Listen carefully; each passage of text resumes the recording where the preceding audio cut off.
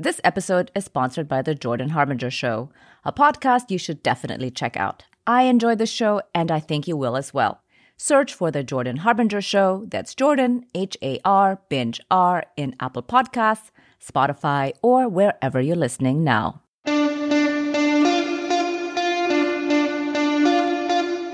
Welcome to Future Hindsight, a podcast that takes big ideas about civic life and democracy and turns them into action items for you and me.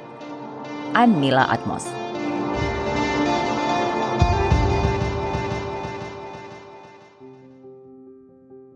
Hope is a practice. It's something we can choose to do, and it's also the primary renewable fuel source for activism. In spite of everything going on in the world, all the challenges we face, this show is doggedly, stubbornly hopeful. And that is why, at the end of every conversation here on Future Hindsight, I ask our guests what makes them hopeful. And often, the answer is young people. From university professors to community organizers to writers. They say, young people give them hope for the future. So this week on Future Hindsight, we're asking what makes young people hopeful? What motivates them? I'm guessing they're not pointing to us older folks as a source of hope. In fact, they would have every right to be pissed off by the way we seem to have hung our hopes on them, cleaning up the many messes we're in, the many messes we've had a large hand in making. So I'm thrilled to welcome two Gen Z citizen changemakers to the show. I feel like this generation is very connected to the stakes. Climate catastrophe, racism, authoritarianism, they get it. And it's high time we listen to them. Aidan Cohen-Murphy is the founder and executive director of Gen Z for Change, and Jack Petos is a political strategist at Gen Z for Change, working on the midterm elections. Gen Z for Change is a nonprofit organization leveraging social media to promote civil discourse and political action. Aidan and Jack, welcome to Future Hindsight. Thank you for joining us. Thanks so much for having us. Yeah, super excited to be here. So, Aidan, I kind of want to start with hope. We'll end with it too, but I'm struck by, to borrow a phrase, the audacity of hope for young people. We face such huge challenges, and there does seem to be a generational divide in terms of the urgency with which we treat those challenges. You all have had your lives turned upside down by COVID and lockdowns. Your futures are threatened by climate change. High school shootings are a fact of life. Trump was the president for most of your teenage years.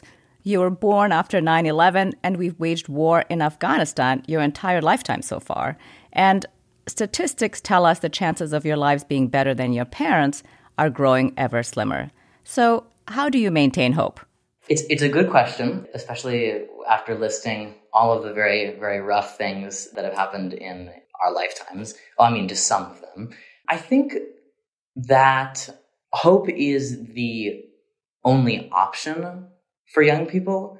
I think that we want to make change and we want to make a difference, and we can't do that without feeling like we have the power and ability to do something that can create or lead to a better world. The way that I view things is, if I leave like a positive impact on the world, if I help like one person, if Gen Z for Change is able to support in any way at least one person, then we are leaving our positivity on the world. And I think that that's the way that you have to view it, especially when you grow up through a billion concurrent crises. So, Jack, I listed a parade of horribles here in that last question, but you tell me, what are the issues that are most pressing for your generation? I think for a long time, we've seen politicians in power kind of ignore our generation as we've been forced to endure such abuses. And right now, analyzing, research from sources such as the Harvard Kennedy School, we're seeing that young people are being affected by the things that are most targeted to us. We're getting our key rights taken away. We're losing our right to abortion. We're losing our right to identity in public schools. Looking at the economy, inflation has adversely affected young people and minority communities. So when you look at the issues that are predominantly affecting young people, that is what we are riled up about. That is what we are ready to fight about. So, Aidan, all that can seem utterly overwhelming, but you have stepped up, right? You founded Gen Z for Change. What are the big goals and hopes for your organization? when I founded Gen Z for Change, I was not trying to create a nonprofit. I was a high school junior, and I was trying to organize a phone bank for Joe Biden, and things got very out of hand. Through the power of relational organizing, I ended up recruiting, it was initially about 20 of my friends to join me with a phone bank for Joe Biden so we could use our platforms as TikTokers to support Joe Biden. And from there, it started snowballing, and creators would say, oh, before we start planning, let me text my friend who has 1 million followers. Let me text my friend who has 2 million followers. And so it ended up going from there. And by election day, it was a coalition of, I think, 400 creators with a combined following of 200 million. Now that's 500 creators with a combined following of 500 million. And I think that if I had looked at things in the big picture or thought too far ahead, Gen Z for Change would never have existed, because the approach that we had from the beginning, whether it was TikTok for Biden and then eventually to our transition to Gen Z for Change, our approach was take this day by day and do what we can today to set ourselves up for success, to make the world a slightly better place. And the stars happened to align, and we were able to scale and build a very successful nonprofit. But I think going into it, because the goal was to make change, not to create a nonprofit, we were able to prioritize goals for our work, not for our organizational structure, because that's not what we were doing at first. It just happened to be the most effective way that we thought we could do so. And so I think that that's the biggest thing, is that we are always adapting, is that our commitment to our values is much greater than our commitment to whether it's ourselves or branding. And I think that that's something that we always try to keep front and center in our minds as we continue our work. Yeah, that's a good reminder to stay on mission, right? To pursue the goal. So we're going to go from the macro, 500 creators and 500 million followers. I mean, that's huge. But we often talk about the importance of local races here on Future Hindsight. So going from those big numbers to on the ground in real life activism, Jack, you led the walkout over the Don't Say Gay bill in Florida, and you founded the Recall Flagler County School Board campaign to oust 2 anti-LGBTQ members of the school board. And you succeeded. Tell us about that victory and how did you get there? Yeah, so I think a lot of the times local elections are often, they're not in the limelight. Federal elections, of course, are always going to receive the press. They're always going to receive the attention. But in reality, local elections are what affect us the most. So growing up in a red, rural part of Florida, I've always experienced, a lot of hate and bigotry in these local bodies, these local boards. And, they adversely affected me growing up. They would remove LGBTQ narratives from our libraries. They would ban things such as safe space stickers from being in our classroom doors. So these things had always, affected me as a young gay child. So I decided to take action and fight against it. So I founded an activism organization about 2 years ago. And over the past 2 years, we've worked to mobilize about 100 youth across our efforts, where we've held protests, we've knocked on tens of thousands of doors and talked to voters directly about why we feel certain school board candidates do not reflect our values and why we should support candidates who support love and inclusivity. And through all these efforts, through, hundreds and hundreds of hours of hard work, in addition to schoolwork and, my other efforts, we were successful in the end. Just this past August, we ousted one of the members, and then the other member is going to a runoff with a progressive candidate, and the progressive candidate is most likely to win. So very, very happy about that outcome.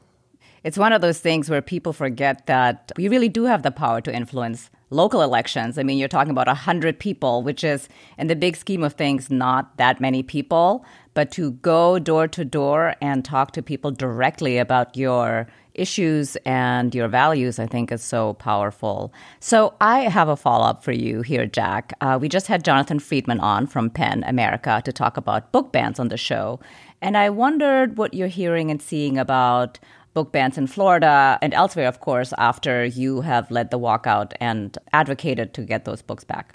Unfortunately, it's worsening here in Florida. So Moms for Liberty is this big parental fringe group. It was started in Florida, and it's slowly making its way throughout the nation. And they are basically going after any themes of inclusivity within our libraries. So local school districts across Florida are being targeted by these book bans. We're seeing narratives of LGBTQ stories, people of color stories, anything that could challenge their beliefs, any story that doesn't portray a white heterosexual relationship. So it's unfortunately worsening, but, we just have to continue to counteract it. We have to continue to protest, to go to these school board meetings and advocate for change. So I have a question about the elections with the school board. Will that then actually influence what you can do about the book bans?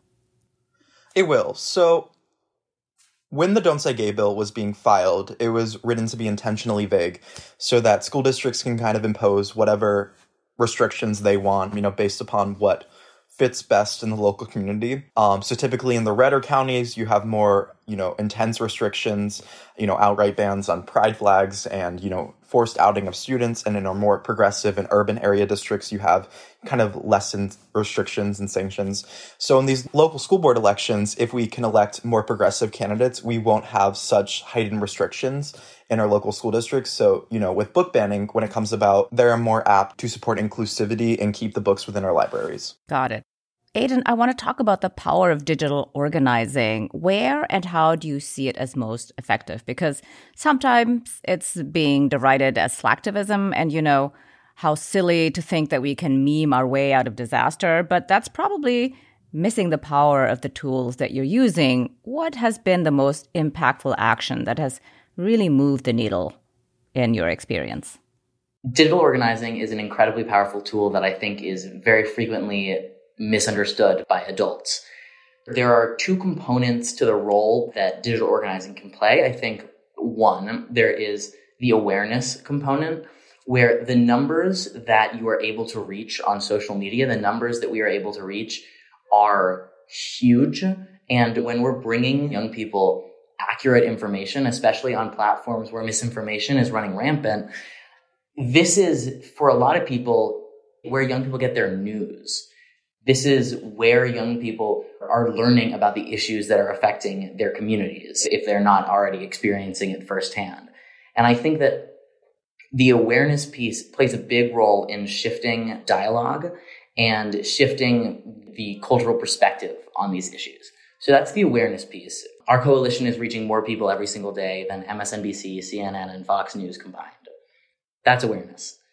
And then I think that there is the action piece. And we, at Gen Z for Change, we always try to keep the action piece front and center, where you've gotten the awareness, you've heard from us, now what can you do to actually get involved yourself? And the way that we do that have been through many different ways. I think one of the most successful has been our labor efforts that have been led by Deputy Executive Director Elise Joshi.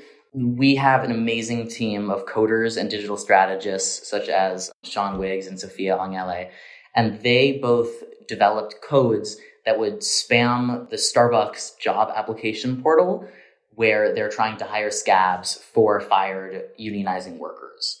And so, but by providing that tool to young people, we were able to spam the Starbucks job application portal with over 140,000 false job applications to prevent them from their union busting tactics. So there is that piece. There's also the $2.4 million that our director of political strategy, Olivia Giuliana, raised that split among 50 abortion funds across the country. And I think that there are all of these clear paths to action that we have been able to provide that I think have gotten a lot of people involved. And so, yeah, Jack, do you have anything to add? Yeah, I also want to comment on the communication factor of digital organizing. So when I was planning the Don't Say Gay walkouts, I don't think that I could ever have scaled it in a week to the level that it was without the tool of social media. I was communicating through Instagram DMs for that week that I was organizing, and I was able to talk to people in San Francisco, in Key West, in Sarasota. And that is why the Don't Say Gay walkouts was so incredibly successful. And that's how we were able to mobilize thousands and thousands of youth. Without that incredible tool, we wouldn't have been able to have that reach. So it is an incredible tool with digital organizing, with coding, and with, awareness, but it's also great to mobilize people on the ground as well. We're taking a short break, but when we come back, we're going to talk about youth voter apathy and what Gen Z for Change is doing to tackle it. But first, thanks to the Jordan Harbinger Show for supporting Future Hindsight. Jordan combines in-depth interviews with some of the world's most fascinating minds, like former U.S. Senator and Representative Barbara Boxer. You always learn something useful from these conversations. How to get tough when the odds are stacked against you, or how to seek common ground and get things done when it seems impossible. And that's just the beginning. Jordan responds to listener questions on Feedback Friday episodes on a range of topics, like how to ask for a raise at work or how to help your relative escape a cult. Whether Jordan is conducting an interview or giving advice to a listener, you'll find something that you can apply to your own life. That could be discovering a slight mindset tweak that changes how you see the world, or learning how to ask for advice the right way. Search for The Jordan Harbinger Show, that's Jordan, H-A-R, Binge R, in Apple Podcasts, Spotify, or wherever you're listening now. When election season rolls around, it's easy to get distracted by the candidates, the polls, and the pundits. But elections, how they're run, how they're funded, how they're covered by the media, and who votes in them are critical to the health of American democracy. Something that you might have noticed is in some trouble right now. 2022 midterms, What's at Stake, a series from the Democracy Group podcast network, will go beyond horse race politics to look at some of the deeper issues that could shape American democracy for the next 2 years and beyond. You'll hear from scholars and other experts from across our network of podcasts devoted to democracy, civic engagement, and civil discourse. Subscribe to 2022 midterms, What's at Stake, wherever you're listening right now.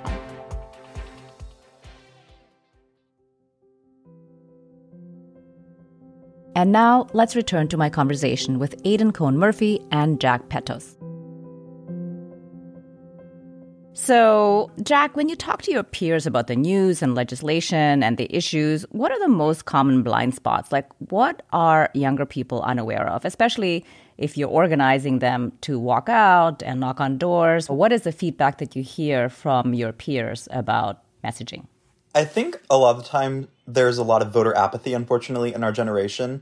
I think a lot of young people feel like their vote doesn't matter because, politicians have been in power for decades and have not done anything to address the issues that are affecting us most. So I think we just have to counteract that and get candidates into power that reflect the values of Gen Z and who look like Gen Z, who reflect the diversity of Gen Z. You need to get young people in power. You need to get people of color in power. You need to get LGBTQ people in power and show them that, you are represented in Congress, you're represented in these races, and that is what's going to mobilize people, not politicians constantly peddling talking points and going to Congress and not doing anything about them. So I think just getting people into power that reflect the diversity of Gen Z and, who care about the issues that are affecting us most is what's going to counteract that voter apathy. And we're seeing that trend already. We had record turnout in the 2018 midterm elections. We had on par with record turnout in the 2020 presidential election, and we're getting candidates into office like Maxwell Frost, who's the first Gen Z member to ever be elected to Congress. He's most likely going to be elected now here in November. So I think we're seeing very encouraging signs, but yeah. So from all that you've said, do you believe that 18-plus-year-olds really, are going to turn out to vote in the midterms, both of you? Very hopeful. It's going to be my first election that I can vote in, so that's very exciting. I was briefed by the HYP Harvard Youth Poll in July, and they said that, they were on track for record turnout to exceed the 2018 levels, so that was very encouraging to see. I'm also confident. I think that especially what we've seen in primary and special elections post the Dobbs decision, as well as all of the amazing on-the-ground organizing, has made it very clear that young people are not going to take the curtailing of our generations and our species' basic human rights. Like, we're not going to take that lying down. I mean, I'm very hopeful that young people are going to come out in record numbers. I think that digital organizing, I think, can be a big part of that. I think that on-the-ground organizing can be a big part of that. And I think that the way that we think about voting is a big part of it. I think that sometimes young people are resistant to voting because they don't think that it can make a difference or they don't think that it's significant. And I think that what's important to think about is that, like, imagining your vote as just one tool in your civic engagement toolkit, or toolbox rather. Like, you have all of these tools that you can use to make change, and this is just one of them. So it's added. It's not just you vote and then you've made your positive difference for the day. No, it's you vote and then what do? You vote for the candidate that you think is going to make the world a better place and lead us to a slightly more just society. And then you go out and do all the other things in your power to make that a reality. So I think that that's important. So since you just mentioned your civic action toolkit, is this basically what you have to explain over and over to your peers, that you need to build a box of tools and one of them is voting? Or what do you find you have to explain a lot? I don't really think of it as explaining. I think of it as kind of making my case a bit, because I can understand why some people feel like their vote couldn't make a difference. I understand where they're coming from. I think that I try to make my case for why your vote actually does matter and why you can make a difference. And I think that part of the messaging has been diluted by party establishment of like, you need to cast your vote or everything is going to get so much worse, which is true. But because it's just politics, it centers action only on voting. And there are so many ways that you can make a difference. And there are so many ways that social movements have been more effective than political movements. And there are so many ways, and almost every major systemic change has been a social movement that led to political action and put pressure on lawmakers. And I think that remembering that, like, that voting is additive and it's not your sole piece of action. Yeah, well put. So, Jack, since you have been knocking on doors, I'm curious what you hear in those conversations that you have as a Gen Z activist. I think that people are tired of the politicizing of a lot of our key institutions here in America. I think they're tired of education being under attack. I think they're tired of, the constant back and forth between parties. So I think they really just want to, go back to a time when we all understand each other and, we're ready to make progress together and ready to progress the nation together. And everything isn't so tumultuous. Everything isn't so scary and dangerous. And, how we don't have to frame voting as a defense system, unfortunately. So I think, we just want to make progress together. We want to go back to a time period when we can do that. And we're not fighting for basic human rights, unfortunately. And that's basically what I'm hearing is, we're just tired of having to constantly fight back against attempts to suppress our voices, to suppress, our basic human rights. Mm-hmm. Yeah, I'm also reflecting here about how centering on just voting cuts out a whole bunch of your generation, right? To kind of say, sit this one out until you can vote. And, your activism is basically useless without your vote. So, Aidan, what could progressives be doing better to communicate with and activate Gen Z? What are the tools they need to pick up and run with? I think the biggest thing that I would say is listen to and uplift Gen Z. Because I know that for a lot of groups and organizations, staffers that I've been in conversation with are like, how do we make young people do this? How do we make young people do that? And I think that framework is wrong because they are trying to fit Gen Z around their, the structures that they understand and the tactics and messaging that they understand, rather than actually, uplifting the Gen Z advocates and activists who understand their own generation and are putting in the work already. And I think that's the biggest part, where the reliance on traditional campaign tactics is not going to be as effective for our generation as it is for previous generations. I don't know about the rest of my generation, but I know that I very rarely pick up the phone. And when I get a call from a campaign, I very rarely talk to them, even if I myself am a former phone banker and future phone banker. So I think that being able to adapt to the actual perspective of young people and not being too set in your ways, I think is the biggest piece of advice that I would give. How about you, Jack? Yeah, I totally agree with you, Aidan. I think that young people just want a seat at the table. They just want to be heard. They want our experiences to be valued. I think a lot of the times navigating political spaces as a young activist, I'm told that, I don't have enough experience in making political statements, that, I should kind of wait until I'm done with college. I was told before I was 18 that I wasn't even a voting age yet. How could you be thinking that you're making such change in the world? And one thing that I think the Biden administration has done great is that they've actually involved Gen Z activists at every level of government. Gen Z for Change has experienced this over and over again, where on a variety of issues, we've been invited to the top levels of government, anyone from Secretary Cardona to the second gentleman to the president himself. So I think that, that is something that the White House is doing great. I would love to see it incorporated into other levels of government, but... Yeah, I think this is the plight of young people, that they basically get used as pawns. Yeah, if I can just add on, I think that the question that more established figures often give and often ask to young people is, how can we get your message out there, rather than what it should be, which is, how can we uplift your voice? Where instead of trying to adapt a series of principles that you're told by someone in Gen Z, actually work with people in Gen Z, work with us to make this targeted messaging, because I think that sometimes adults, and I actually think all of us, have a hard time admitting when something new comes along that perplexes us and confuses us and that we don't understand. Social media and social media messaging, a lot of it is not intuitive. It's not something that you're able to master going into it with no experience. And we've seen a lot of political campaigns try and fail to use social media, whether it be TikTok or Twitter or Instagram. So it's not enough just to be on the platforms.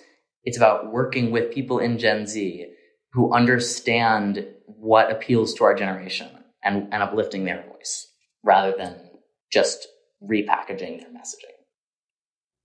What would that look like for adults to uplift your messages in an ideal world, as opposed to trying to package you into what they want to say? I think just part of it is giving young people the platform to talk about the issues that they care about. I think especially for political parties or governmental bodies, that's what it looks like, is giving young people access to actually talk to policymakers and people who are enforcing this policy, which I think the Biden administration has done a good job of, giving this actual platform and giving young people the access to talk to these people. Well, I think you really hit the nail on the head here about it being a little perplexing for us. It can totally blow up in your face, a la Matt Gaetz and the thumb comment becoming the fuel of a massive fundraising campaign, which you mentioned earlier. And so unexpected, like Dark Brandon. What do you think about that? Aiden, go first. Social media is impossible to predict. I guarantee you the things that will be viral in a week, if you tried to explain them to us now, they would seem absolutely bizarre. I think that being able to think on your feet and being able to adapt and understanding that things change rapidly on social media, whether it's trends or engagement, where on TikTok, you can go from 10 views to 500,000 views in 10 seconds. Social media, and especially TikTok, are so different from any other medium. So I have a follow-up question here for you, Jack. When you think about TikTok, do you know which ones are going to be taking off and which ones won't? Truly, I do not. It's all a matter of chance and what the algorithm picks up. It depends on how viral the news story is, how much content is pushed out there already. So it's kind of just all about chance. Some TikToks that I put not a lot of effort into do great. Some TikToks that I put a ton of effort into, they kind of flop and they don't do that great. So it's random. It's just what the algorithm wants, to uplift on people's feeds. So then, Jack, what is your message about the midterms? I think that for the midterms, I just want to get young people out there to vote. Unfortunately, that is what's constantly said, but that is how we are going to create change in the world today. And I think that we have to, unfortunately, view this as a defense mechanism against the terrible things that are ongoing in the world. If we want to maintain our right to abortion, if we want to maintain equity and education, if we want to finally progress on issues such as climate change and gun control, we have to elect candidates that reflect our values, that are going to make this change in every level of government. And I just want, young people to feel like they matter, that their voices matter. And, these politicians being in power for a long time, I think we elect candidates like Maxwell Frost to Congress, that we can finally create real change and, get ourselves on a pathway to success for us all. So speaking of Maxwell Frost, do you guys actively endorse candidates? Coming soon. Work in progress. Got it. So, Aidan, what are 2 things a Gen Z listener can do to join your efforts? One thing would be to check us out on social media channels at Gen Z FOR for Change on all platforms. We are very frequently putting our efforts up there and providing people with ways that they can get involved. Another thing I would say, which doesn't necessarily directly relate to Gen Z for Change, but it relates to the mission, is get involved, like, as much as you are willing and able. Work in your city council member, intern in your city council member's office if that's an opportunity available to you. Phone bank for a local campaign. There are so many ways to get involved, and there are so many places that need interns and volunteers, and they are out there, I promise. And I think that getting involved, especially at a young age in the civic process, is one of the most effective things that you can do to set yourself up to be a change maker in the future. Good advice. So, Jack, what are 2 things a Gen X listener can do to support your work? I would say the same thing, follow us on social media and constantly uplift our content and our messaging. If you are in a position of power, always, always, always uplift our voices, give us a seat at the table. And oftentimes older people are the ones that are in a financial position to support our efforts. So if you would like to, please donate to Gen Z for Change to help support the incredible work that is ongoing in the organization. So I know I said at the very top that we'd cycle back to hope. As you said, it's really not optional.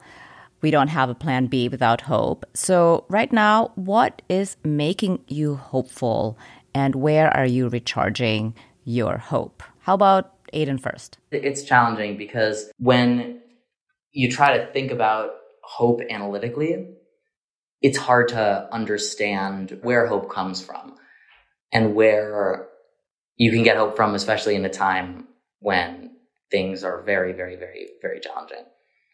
But where I get hope is by both watching and witnessing the young people that I work with and the young people around me who are so dedicated to putting change making and putting their advocacy above themselves and above any personal impact. I think that is so inspiring and inspires me into action, which is a big source of hope. And then I also think when it comes to hope, and especially with recharging, you got to make time for the people that you love and the people who bring you joy. Self-care and finding moments of happiness and joy is not selfish. And if you don't do it, then you're not going to be able to put yourself fully into your work and into making change. So I think that's the biggest source, I would say. How about you, Jack? What makes you hopeful, and how do you recharge? I think what makes me hopeful is seeing the resistance that's happening right now, especially in the younger generations. We've seen millions march this year for a variety of issues that affect us. We've seen so many testify in government meetings, and hopefully that'll channel into civic engagement, and that is what keeps me hopeful. Going from a larger scale to a smaller scale, I think what keeps me hopeful is the little DMs I get. Kids who are struggling with their identity telling me that they felt comfortable coming out because of my efforts, that they felt, worthy in this world. And that small change in the world really keeps me going, and it makes my week whenever I get a message like that. That is indeed very hopeful. Well, thank you both, Aidan and Jack, for joining us on Future Hindsight. It was really a pleasure to have you on. Thank you so much. Yes, thank you.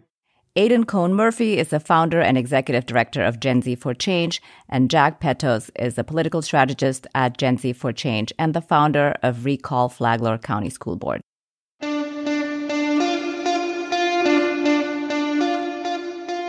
Next week on Future Hindsight, we're joined by Ryan Bussey, a former firearms executive, senior policy advisor to Giffords, and author of Gunfight, My Battle Against the Industry That Radicalized America. This hell no-ism, which now infects so much of our politics, including like right down to our local school board elections, where we often see this. A bunch of parents get together, and if they can't have their way 100%, then they're just going to like raise hell until they get it. Like that started with NRA-ism. That's next time on Future Hindsight. To hear all the latest on the show, find Future Hindsight on Twitter. Follow us at FUTUR_hindsight. And our DMs are open. We'd love to hear from you about anything from what your civic engagement toolkits look like to suggestions for guests. Search for Future Hindsight on Twitter now. This episode was produced by Zach Travis and Sarah Birmingham. Until next time, stay engaged.